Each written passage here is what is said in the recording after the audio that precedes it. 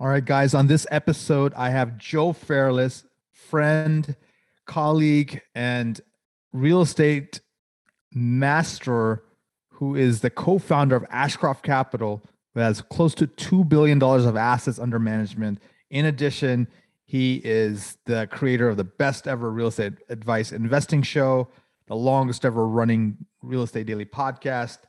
He is a Texas Tech alumni advisor and board member, and he has numerous charities, including Junior Achievement, Best Ever Causes.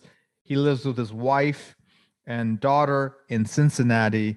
And this interview, guys, you're going to learn about the value of a mortality clock, how to go from a $30,000 struggling advertising executive to controlling $2 billion of real estate, and the number one book that has influenced the man, the myth, the legend himself, Mr. Joe Fairless.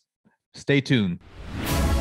What if you could reclaim hours of free time each week, create legacy building wealth, and devote more energy to your passion projects without giving up on your career as a life-saving MD?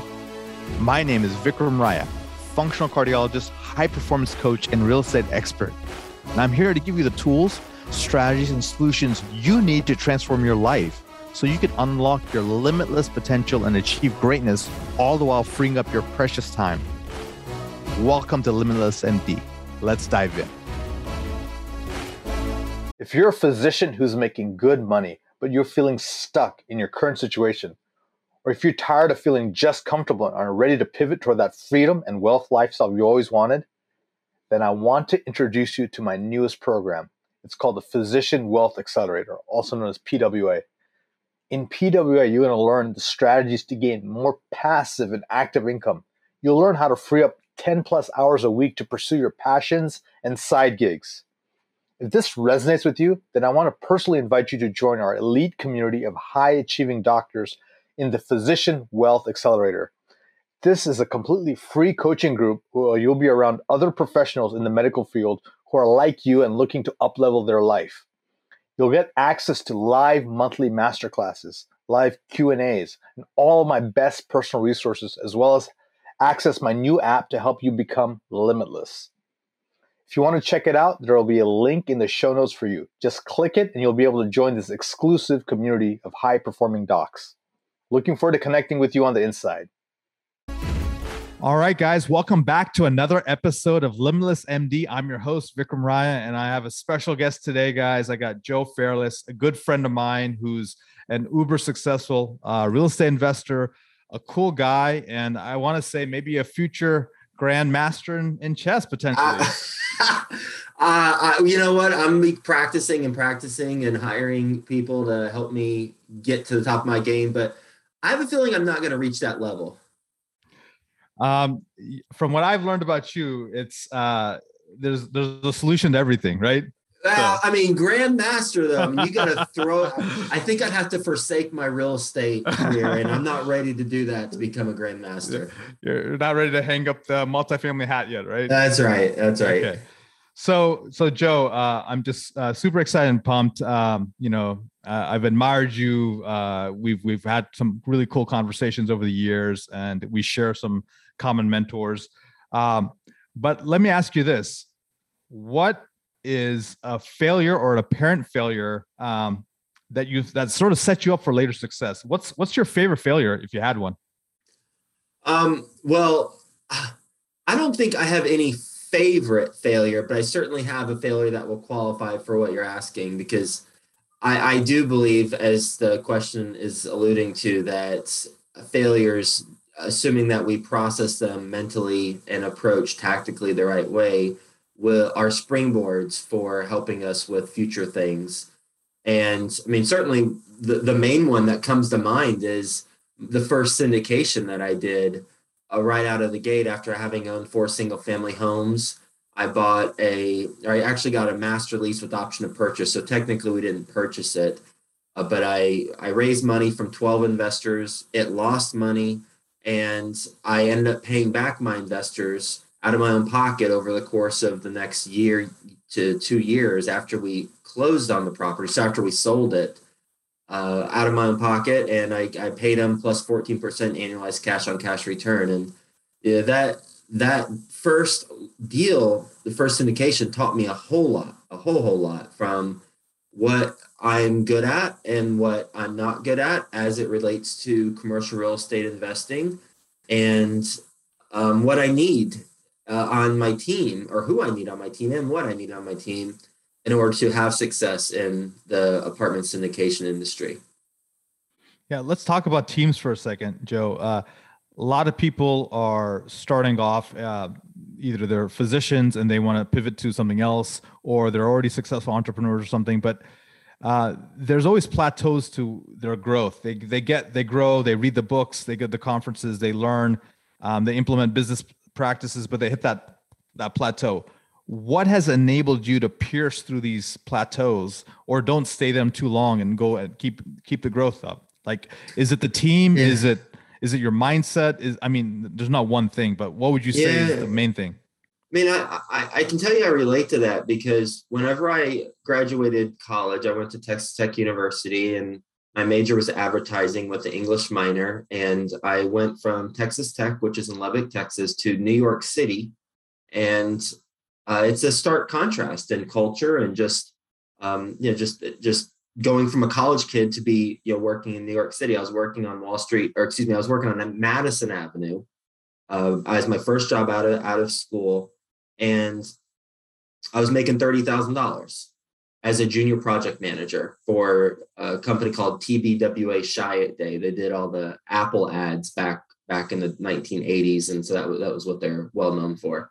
And when you're not making a lot of money and you're living in New York City, that was a goal of mine, naturally, to climb the corporate ladder. And I had a quantifiable goal of achieving to earn annually $100,000. And so I climbed the corporate ladder relatively quickly, and to earn $100,000 before I was 30, by the way. And so I ended up earning a $100,000 salary by the time I was around 27, 28 years old or so. And then I was like, okay, but now what?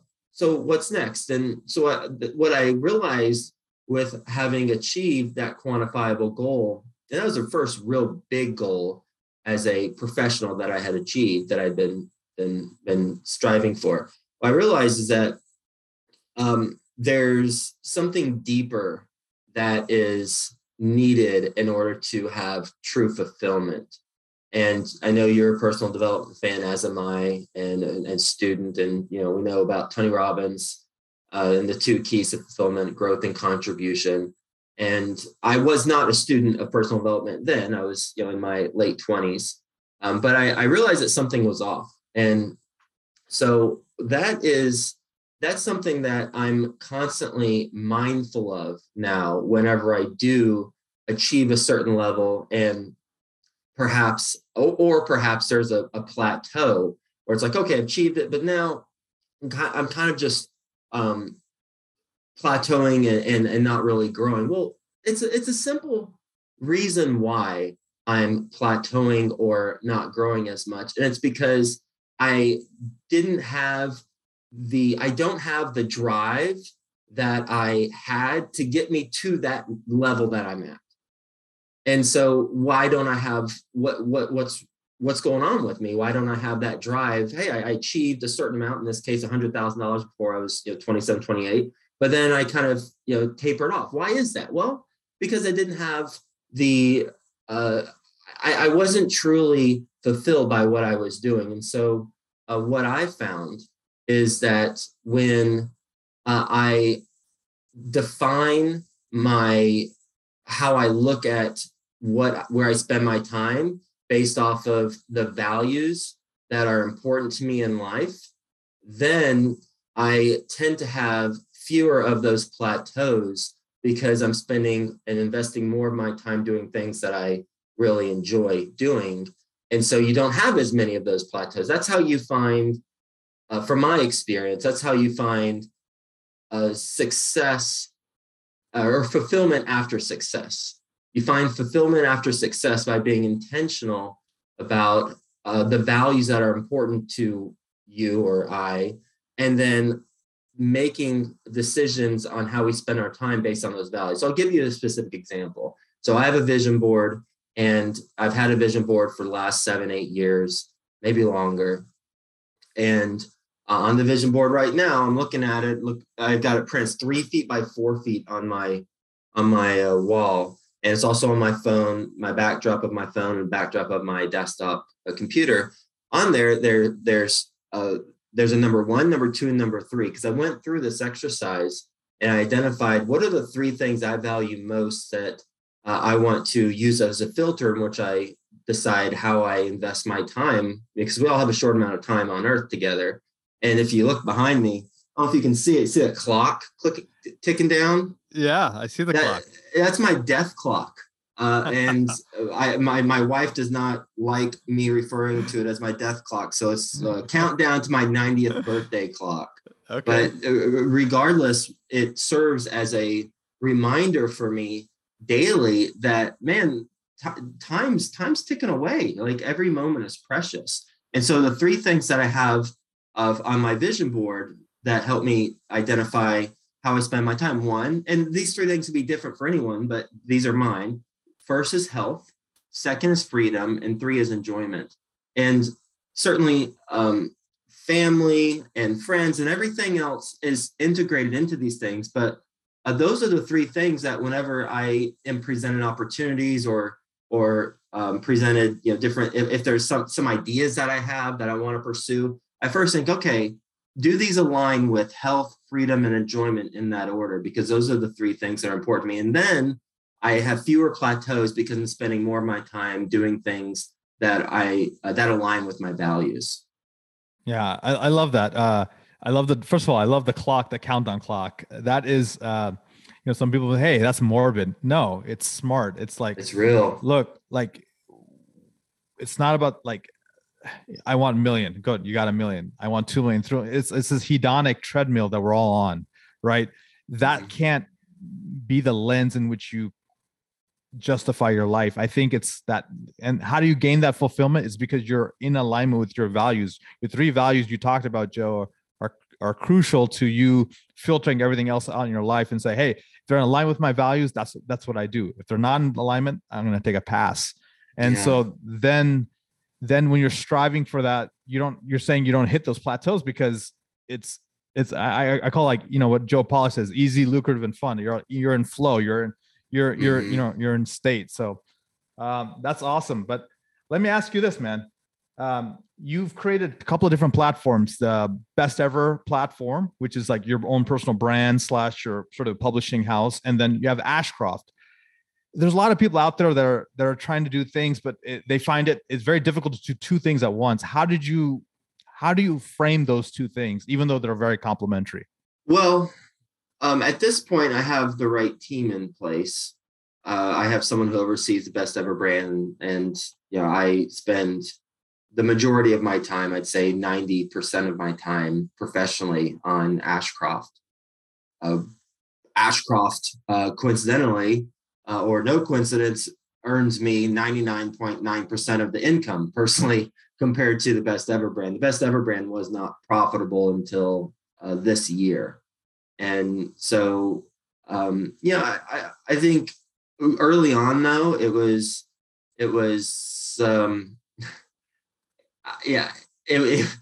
just prioritizing my time. I mean, we all have the same amount of hours in the day. It's just, it was a priority for me. Now, let's talk about some things I had going in my favor. One of them was that I didn't have any kids at the time whenever I was starting out. Another was that, I've been with my wife for 6 or so years. I should know that exactly. six or seven years. We'll edit that out later. Yeah, right. She won't listen to this. But before that, I was single and I wasn't able. I didn't have any priorities or time commitments that I from a family standpoint, other than my immediate family. So there, and I was younger too. I was late 20s, early 30s.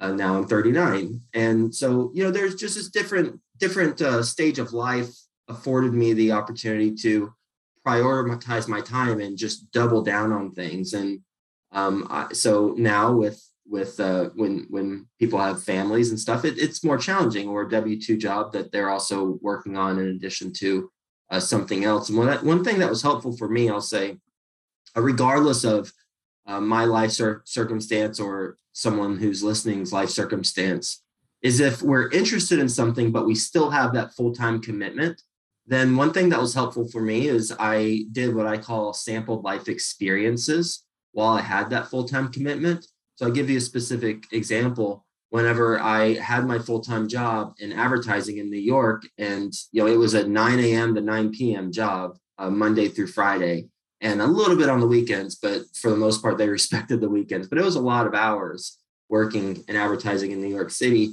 What I did is I wanted to become a better public speaker. So I took some improv classes, and then they said, well, why are you here? I said, I'm trying to become a better public speaker. Like, well, if you really want to become a better public speaker, then you should do stand-up comedy. I was like, what? They said, yeah, because if you do stand-up with improv, if you're on stage and I hand you a broomstick, then the audience is going to know, man, you're seeing that broomstick for the first time. So they're going to cut you some slack in terms of how funny you are with what you say. Whereas with stand-up comedy, the expectations are much higher.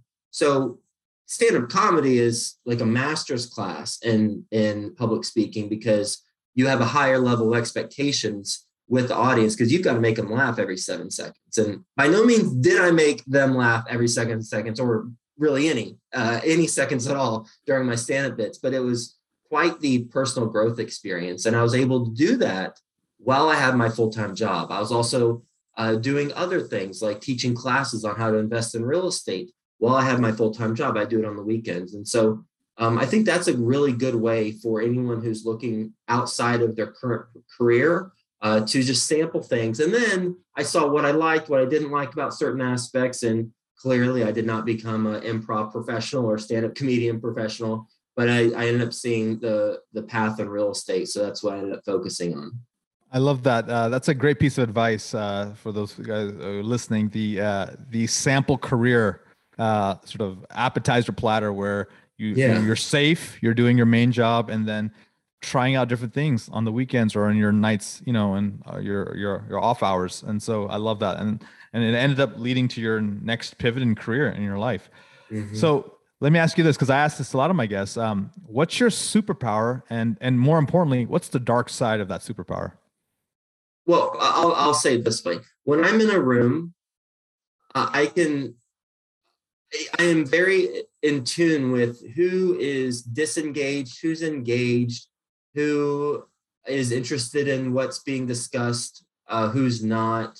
I'm talking about, it doesn't even have to be if I'm talking or not to someone. It's just if I'm just observing, if I'm sitting in a chair and just watching all these people talk to each other, I can pick up on that really well. And so that allows me to connect with people more, because I can tell if, hey, what I'm saying is resonating or not, or if if I need to approach something differently. And I can tell you, my oldest brother has the same, we'll call it a skill set or superpower as well, where if you were to come over to our house and my brother's there, he would spend the majority of his time speaking to you and making sure that you feel comfortable and just getting to know you. And he'd be really engaging, and you two would just hit it off. And he just wants to make sure everyone is comfortable and engaged. And so the downside to that is that when people are not engaged and you feel like you have I feel like I have I'm compelled to make sure, hey, everyone's feeling comfortable. And if they're in a new setting, doing what I can. And so, it can be a little taxing, for sure. But I certainly am glad that I have that skill set, because, it just helps me connect with people more. And I enjoy that. And I enjoy the one-on-one aspect of just getting to know people. Here's an easy one for you, Joe. What's the number one book you gift the most?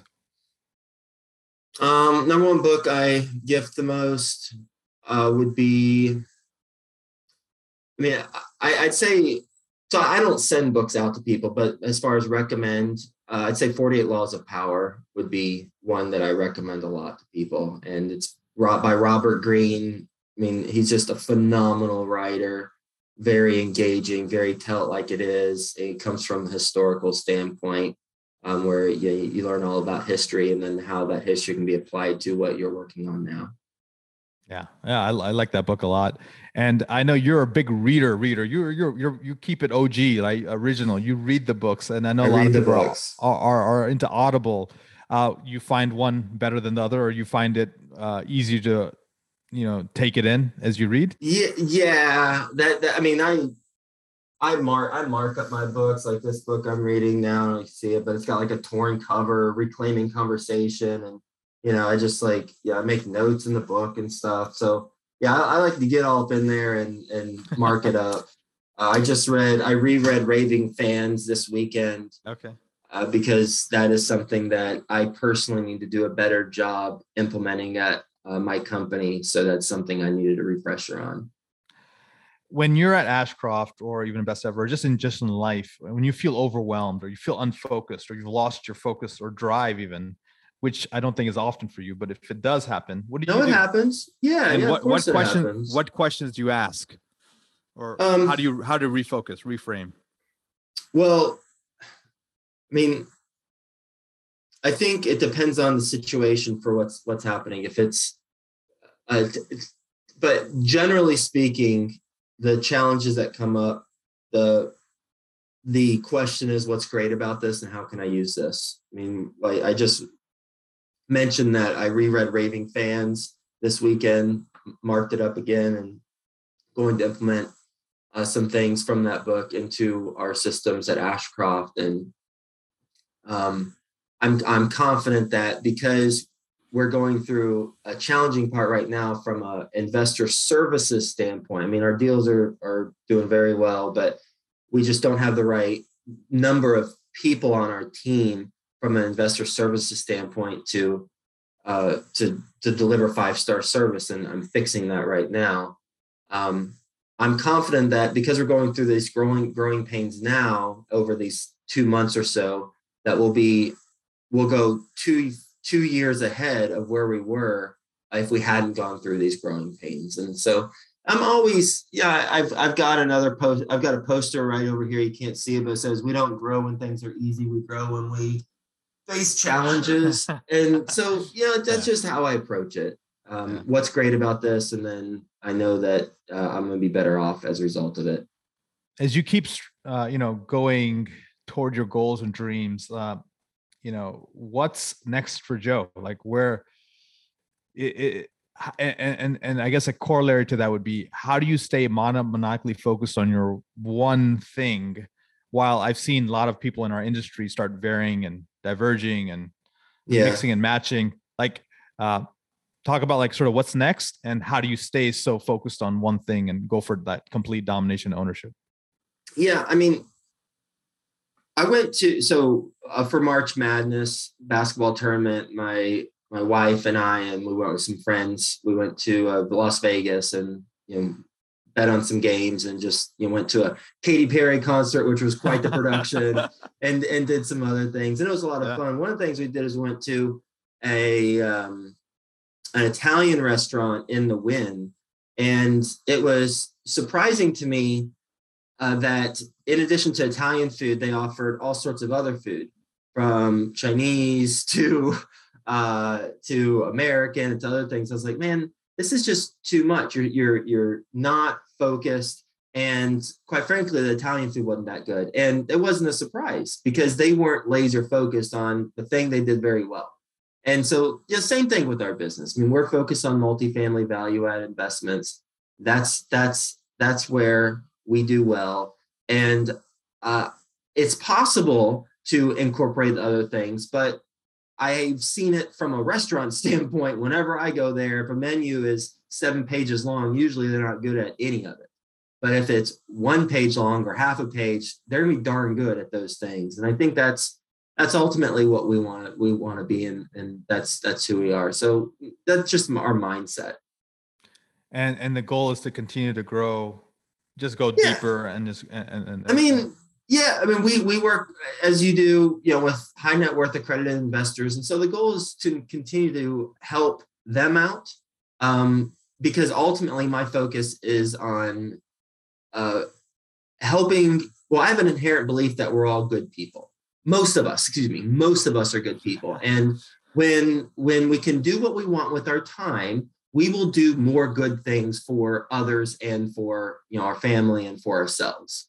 And so if we at Ashcroft can help our accredited investors do more with or earn more of their time back through our investments, then the world's gonna be better. That's my underlying belief. And so, yes, long-term vision, it's to keep performing on our deals and keep working with accredited investors. I have a lot of doctors and other entrepreneurs who are concerned about the changing of the wind. What advice do you have for them so they can be able to navigate any uncertainty that may come in the future? Well, I mean, I'd say, inflation, depending on what report you look at, was anywhere between 7 to 14%. Well, 14% according to one report last month. And if I'll speak for myself, if I put $100,000 of my money in a savings account and it's earning 3%, which it's not at a savings account, but let's just say it is, and inflation was 14%, then I'm down 11% buying power from that $100,000. So, in my opinion, personally, it's not a matter of not investing, because with the inflation the way it is, I feel personally that I need to invest, but it's a matter of what do I invest in, and I've invested in all sorts of things, from startups in Cincinnati, startups in Dallas, venture capital firms, some other thing that was probably a Ponzi scheme and I lost $100,000, and ultimately all roads lead back to multifamily. In my opinion, I mean, I personally am an LP in about 100 deals as of this conversation, and 25 to 30 of those are current deals, my current deals, but still I'm an LP in about 70 to 75 other people's deals, because I believe in it. And so I do personally spread it out as an LP across other asset classes, but I'd say 80% of my money is in multifamily. It's stabilized cash flowing assets, and certainly things could go wrong. You can just reference my first story about how I messed up, and there are all sorts of things that it was my responsibility to see the deal through successfully, and it was not successful, but I learned from it, brought in the right team members. So things can go wrong. You could lose your money in any investment, but I think ultimately it's if you have a tangible asset that cash flows out of the gate, and you have a proven business plan that you can scale back should the winds change, and just sit back and cash flow, but not make as much as you'd like on the exit, but still be relatively safe, then that's what I personally choose to do. I can't recommend that to anyone else. That's my philosophy. Guys, you just heard it from Joe. I mean, the guy's humble, down to earth, successful, but he's still a thinker, and he reads voraciously, and he's a family man. I consider him a good friend. So guys, this is definitely an episode you might want to listen to again. Joe, what's the impact you want to have on the world? Well, on my grave, I want to say simply that those who came across me were better off as a result of coming across me. And maybe we'll word it a little bit better, but that's ultimately what You'll get your copyright on it. That's ultimately what I don't want to copyright that. So, yeah, a copywriter. Yeah. Get a copywriter on it. I mean, that's it. I mean, simple as that. I mean, I personally volunteer for hospice, and I do that twice a month. Now that we can with COVID again, but ultimately that's it. And it's so eye-opening. I know we got to roll, but it's so eye-opening. And I mean, I know you and your physician colleagues know this much better than me. So I recognize who I'm speaking to, but it's eye-opening to hear from people who are knocking on death's door, which we all could be, we just don't know it, but knocking on death's door and talking to them and hearing about what's important to them, family, memories with loved ones, travel experiences, pets. I mean, just the magical moments with the people who they love. I mean, that's perspective, and that right there will keep you focused on what's most important. Yeah, that's awesome, man. Much love, brother. Thank you so much for being on the show. And where can people find out about Ashcroft? Where can they find out about you? And how can they connect? You can email me directly, joe@ashcroftcapital.com, or you can go to our website, ashcroftcapital.com. And we actually have a section that we're launching. It's launched. Okay, so I'll tell you, hearfrominvestors.com.